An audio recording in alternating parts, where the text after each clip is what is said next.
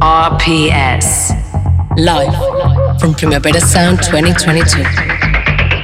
Proudly presented by Cupra.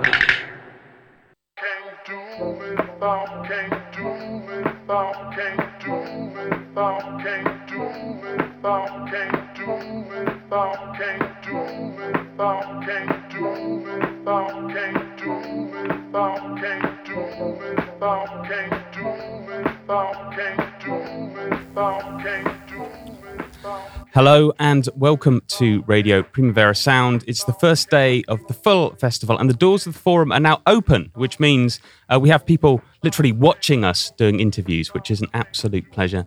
And I hope they enjoy it. Well, they will enjoy it because we are joined by a musical star who essentially blew up the Pop Español yesterday in the sort of opening gig.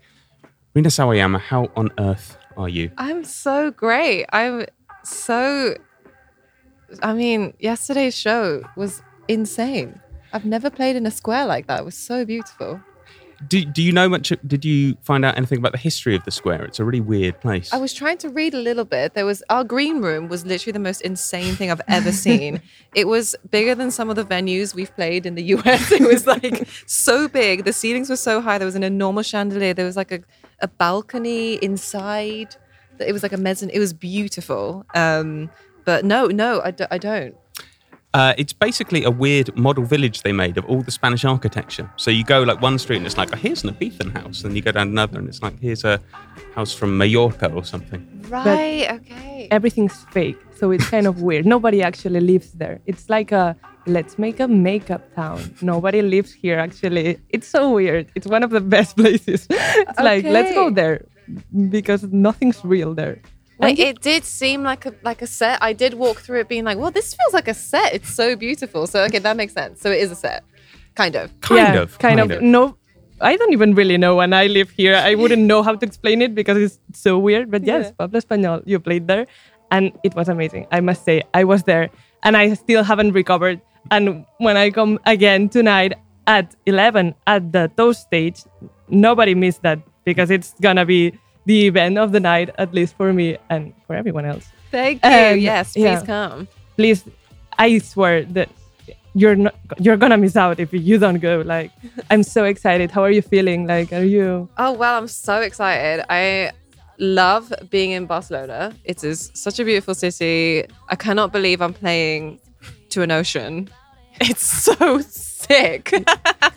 It's amazing coming out of lockdown and then being able to do festivals, but definitely this is the most beautiful, the most well organized. Everyone's so lovely and the vibe is amazing. The crowd is just so up for it. I love it. And yeah, if any of you guys did see the performance yesterday, we're actually doing a slightly longer one today, so there'll be a couple of songs that we didn't play, including one from the new album.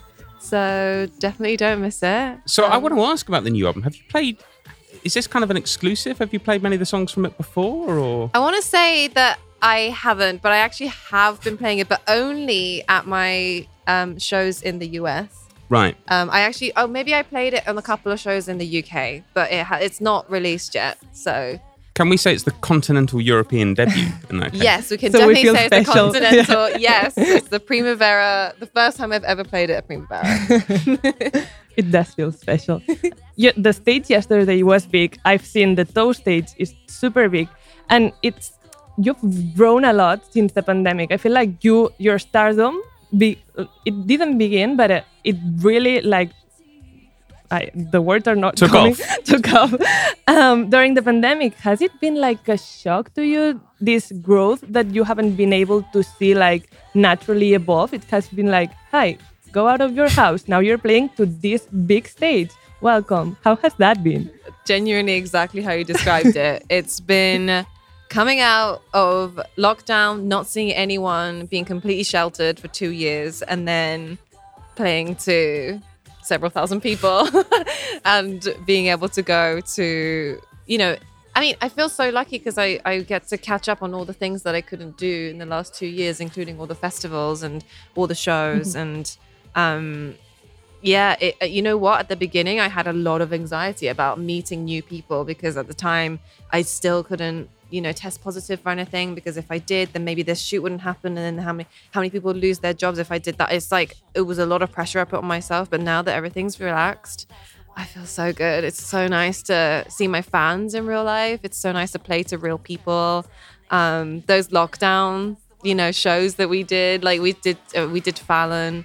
During lockdown, and then we were able to actually do Fallon in the studio this time. It was big difference. It was so much more pressure doing it live, but it was so much more fun. So I'm just so happy to be here and just to be in this beautiful scenic location out in the open air. It's just such a privilege. You said you were playing in the US, right? How did it go? It was incredible. Where were you playing? Like, was it festivals? Was it?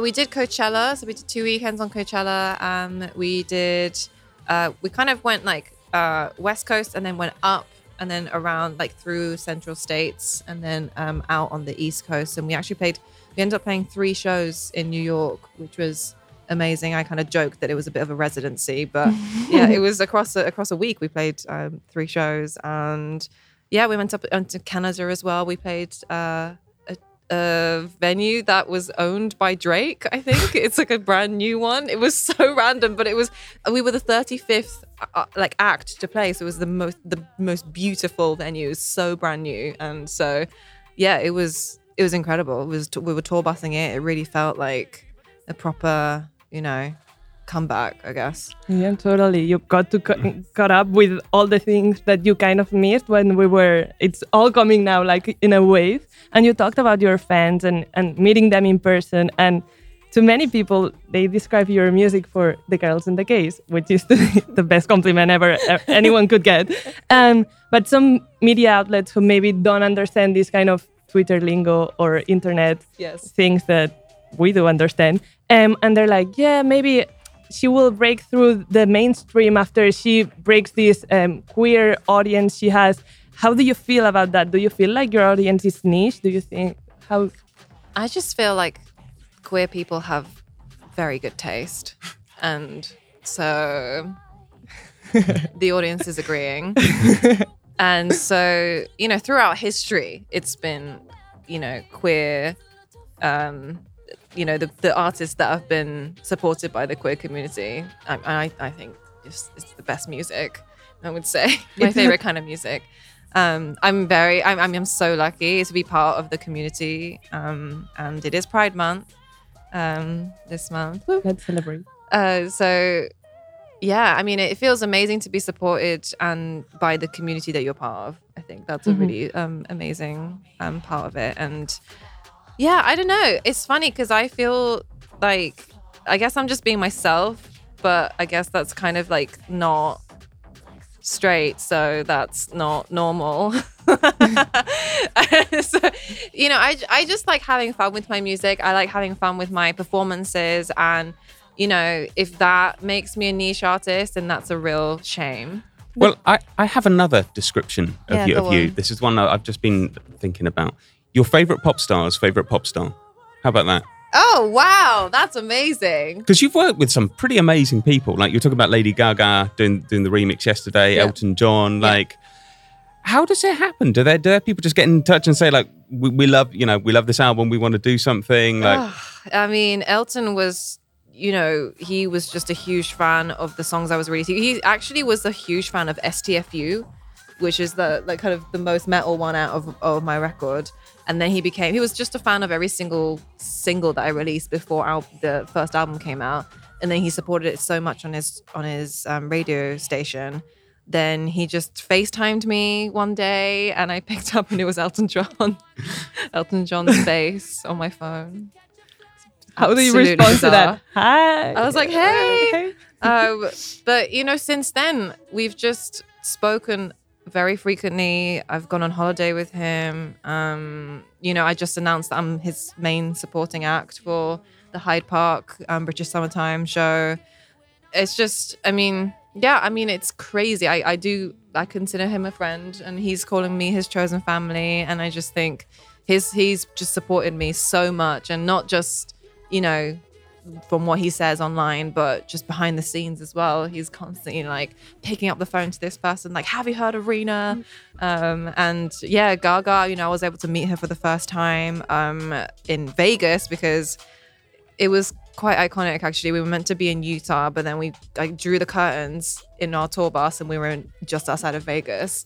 And I was like, wait, is this Crossroads, the movie? Like, are we doing this right now? And then one of my dancers were like, oh, you know Gaga's playing tonight. So I just called up, you know, my manager, and then my manager got in touch with her manager, and it was just incredible. And so I was able to go to, like, she was so kind. She let all 13 of us into the show.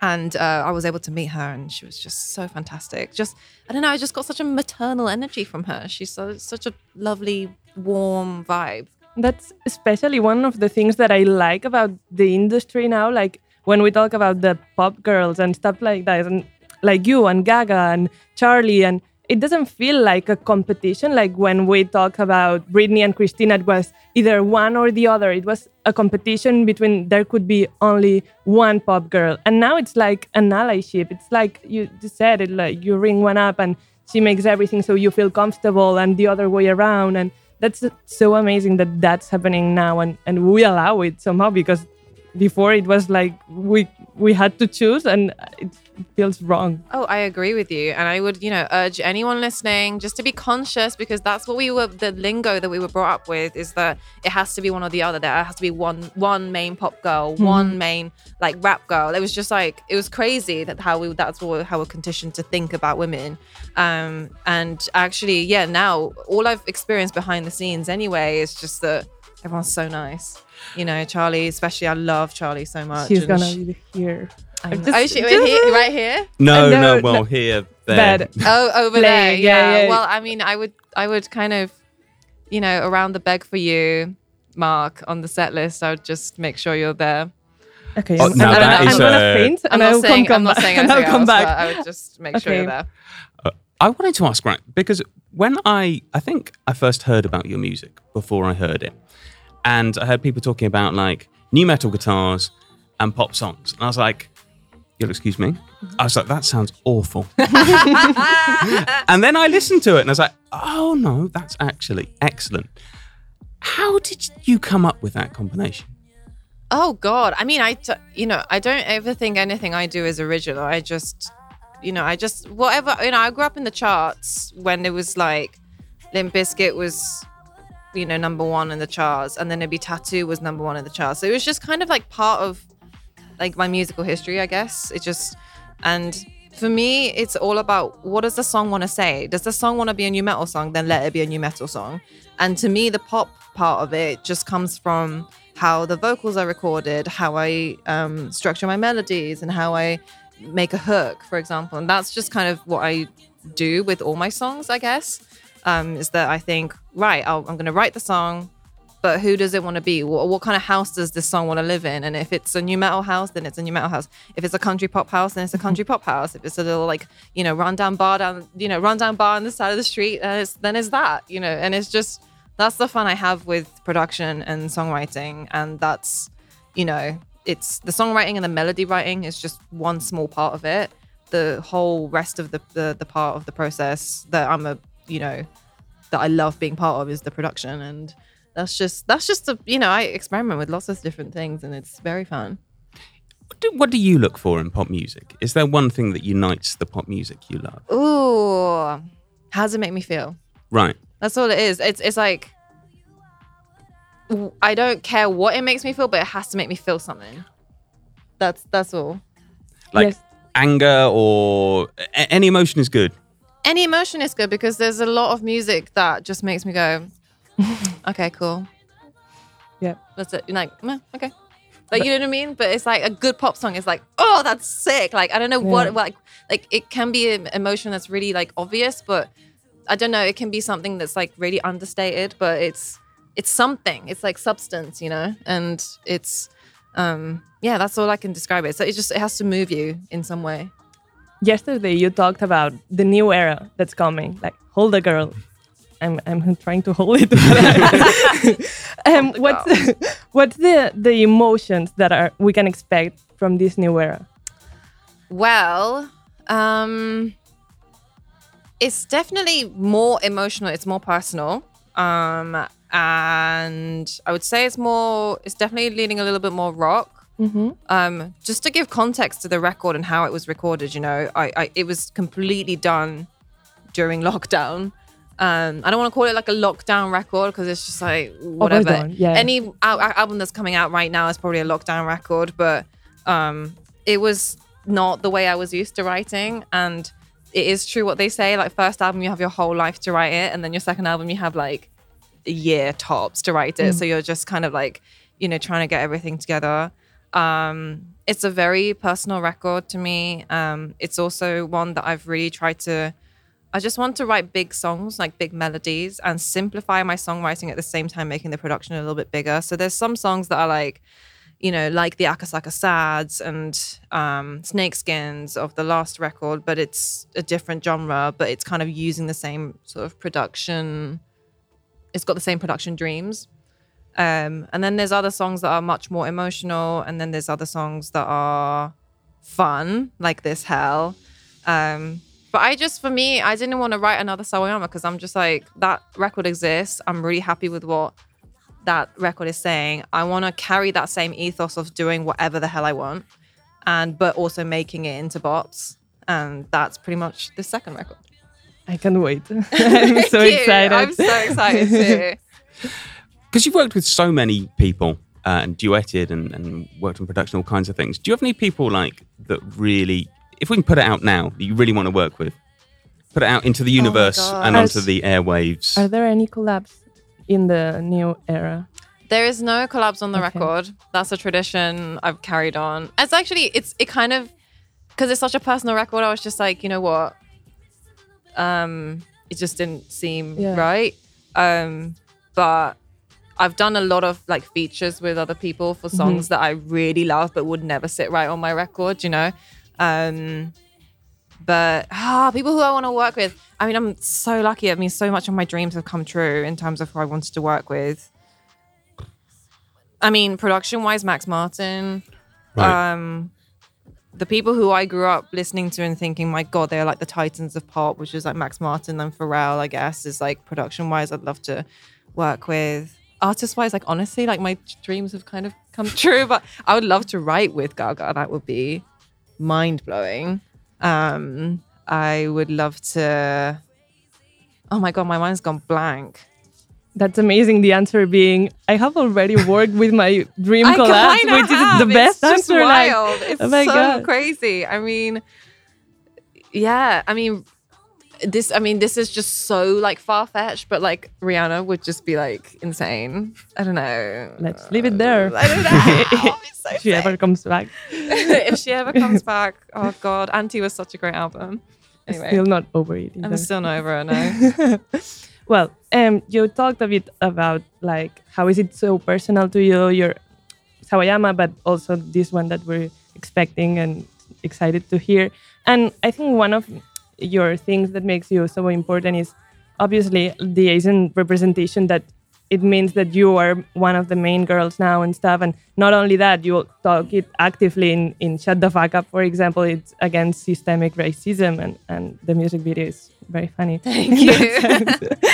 And also you literally managed to change the rules of the bridge, which is congrats. How Thank do you you. do that? Like, Oh my let's gosh. try, and it worked. I mean, I didn't do it, honestly. It was the Pixels and the fans online who, made just like, it was hashtag Sawayama is British was trending like worldwide. And because of that, I was, getting lots of, offers to speak on TV about it. And like, that really heightened the conversation behind the scenes for sure. It was like, they actually took us seriously because it was blowing up, basically. And so I'm so grateful for anyone. The thing that I actually wanted to ask you, if you feel at times pressure because of that, to be this representation, because you're one of the only girls that are representing this, even though I feel we're on the right track, there's still few people. Do you feel like sometimes you have to carry more weight than you want to do it, but it's also a lot of pressure? Do you feel that, or you're so driven by it that you don't think about it that much? That's a great question. I definitely feel pressure, but not for those reasons. You know, like I studied politics. My degree was politics, psychology, sociology. And I went into it thinking, oh, maybe I'll have a politics career. And thank God, there is no way I could do a politics career. It's like, I came out of that thinking, I'm never fucking becoming a politician. Like, no, there's no way. But like the fact that I can even make a change and I have a platform right now is just so insane to me, because that's why I wanted to even think about becoming a politician, is so I can actually make some positive change. The only pressure I feel is like, there's so many things that are wrong in this world, so many things that could have attention to it. There's wars, there's like, you know, inequality, and there's just so much that it's kind of like, it's not like you can choose one, but it's like, it's how can I most effectively be an activist in something that will make a difference? Do you know what I mean? It's like really hard. It's like, yeah, it's trying to lend a voice to the things that really matter and doing it in the best way possible, without just me being on Twitter like, yeah, like fuck this person. Just trying to be helpful and positive. That's something I'm constantly trying to figure out, because I think there's enough negative discourse that online that I don't want to add to it, but I also want to create effective change. So it's like that. It's that balance that I find the most pressure, I think. I must say, I think you're on the perfect balance, and you have done a bit more than some of the politicians. So you're doing amazing. Your words, not mine. Your words, not mine. Truth. Just facts here. We're just saying facts. Well, as someone who still votes in British elections, I would very much like to see you get into politics rather than the people I... Rina for president. Exactly. Other people the new era is Rina for president. A new album, a new era, and then politics. I think it's just time to run for president. For the US president, even though I'm not a US citizen. I think it's time. Imagine the inauguration as well, because you wouldn't have to get in like Fleetwood Mac to play. You could just be like, I've been inaugurated and now I'm going to do my live show. So, you know. I would just sing Excess and then it'll just be the manifesto of the whole. You would get my vote. Even though I'm not a US citizen either. So we're just changing the rules of politics. But a thing that you have actually added to your resume is acting. You have been casted in the John Wick 4 movie. It cracks me up because every time I think about it, I'm like, I can't believe I'm going to be in John Wick. You're actually doing it. No, I know. It's insane. Well, how it happened was I got a call from Chad Stahelski, the director of John Wick. He's directed all the John Wicks, and he actually was the stunt double for Keanu in the Matrix series. And so he's very, incredible director. He called me on the Wednesday and was just like, hey, so he was like, we're doing John Wick 4. And I was like, okay. And he was like, I've seen your music videos. Like, I can tell that you can act. And like, your name's been passed around like different casting agencies. Like, I know that you're really interested. And I have been doing like self-tapes and auditions, like behind the scenes. Never landed anything. Got close to several things, but never landed anything. And he was just like, so it's going to be a lot of work. And I was like, what are you, like, what? He was just talking as though I already had it. And so basically by the Saturday, I'd flown and agreed to spend the next 2.5 months training and filming. And so it was literally like a high-speed train. I didn't know what the fuck I was doing. But I was just training, 5 days a week, 5 hours a day. Stunt choreography. I got so hench. I was like so muscly. It was so sick. God. It was amazing. And I got to just basically spend every day with Keanu. So that was really cool. Are you friends now? You're friends with everyone. Is Keanu in the list of your list of friendships, amazing friendships? Elton John, Keanu Reeves, Lady Gaga. Oh my gosh! I don't even want to like trouble Keanu with my breath. He's such an angel. He's honestly as sweet as you think he's going to be. He is that, and he also is one of those amazing celebrities because he's probably like one of the most famous actors in the world, one of the most famous people. But he can just completely make himself like small and invisible in a way that's. He just wants everyone to be like equal, if that makes sense. He doesn't want people to treat him like a star. He's just like very, very, very chilled and doesn't, you know, there's not kind of, I don't know, I'm trying to describe. He's like, he's not like the A-list like actor, like ego, like none of that. Just wonderful, down to earth, so humble, sweet, and yeah, just was so helpful when I was asking him like annoying acting questions. I mean, so acting, singing, dancing, studying politics, etc., etc. It might make me feel a little bit better, to be honest. If you can tell me something you're kind of not very good at. Oh, okay. Well, I have one of the worst memory. Okay. Basically, I feel like I have like a floppy disk in my brain. So if there's anything new that happens, it like shoves anything that I might not necessarily need in my brain out like straight away. So like song lyrics to people's songs that I've listened to for years, can't remember them. So that, I'm also really, really bad at making plans. So unless like I have a wonderful team who does that for my career, my life, because I would be so fucked. I cannot, like I'm so bad at replying to people. So there's a lot of things I'm bad at. I'm bad at replying to people. I'm bad at making plans. I'm bad at remembering things. So okay, I don't really know how I do this job. Rina Sawayama is not perfect. She doesn't know how to make plans. I have no idea how to make plans. I'm terrible. Okay, that leaves us in a better place, I guess. Now we just have to get the acting, the singing, the politics, and all that stuff checked. And we're just like Rina. So, thank you so much for taking time.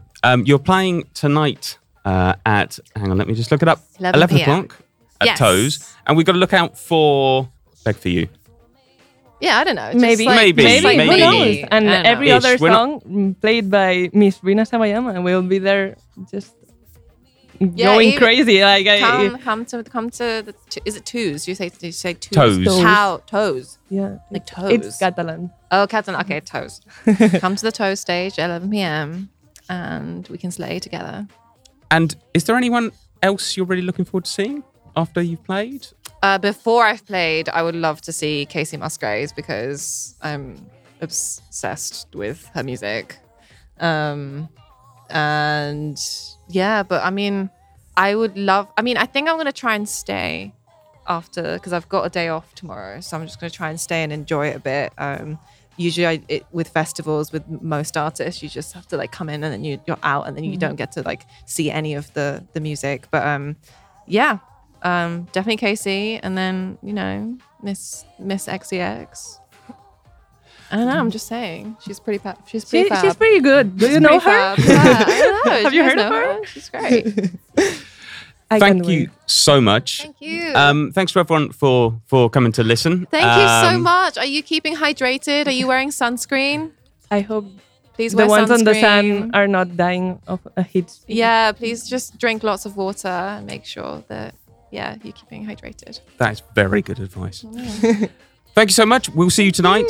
Thank you. Very looking forward to it. And David, See you later.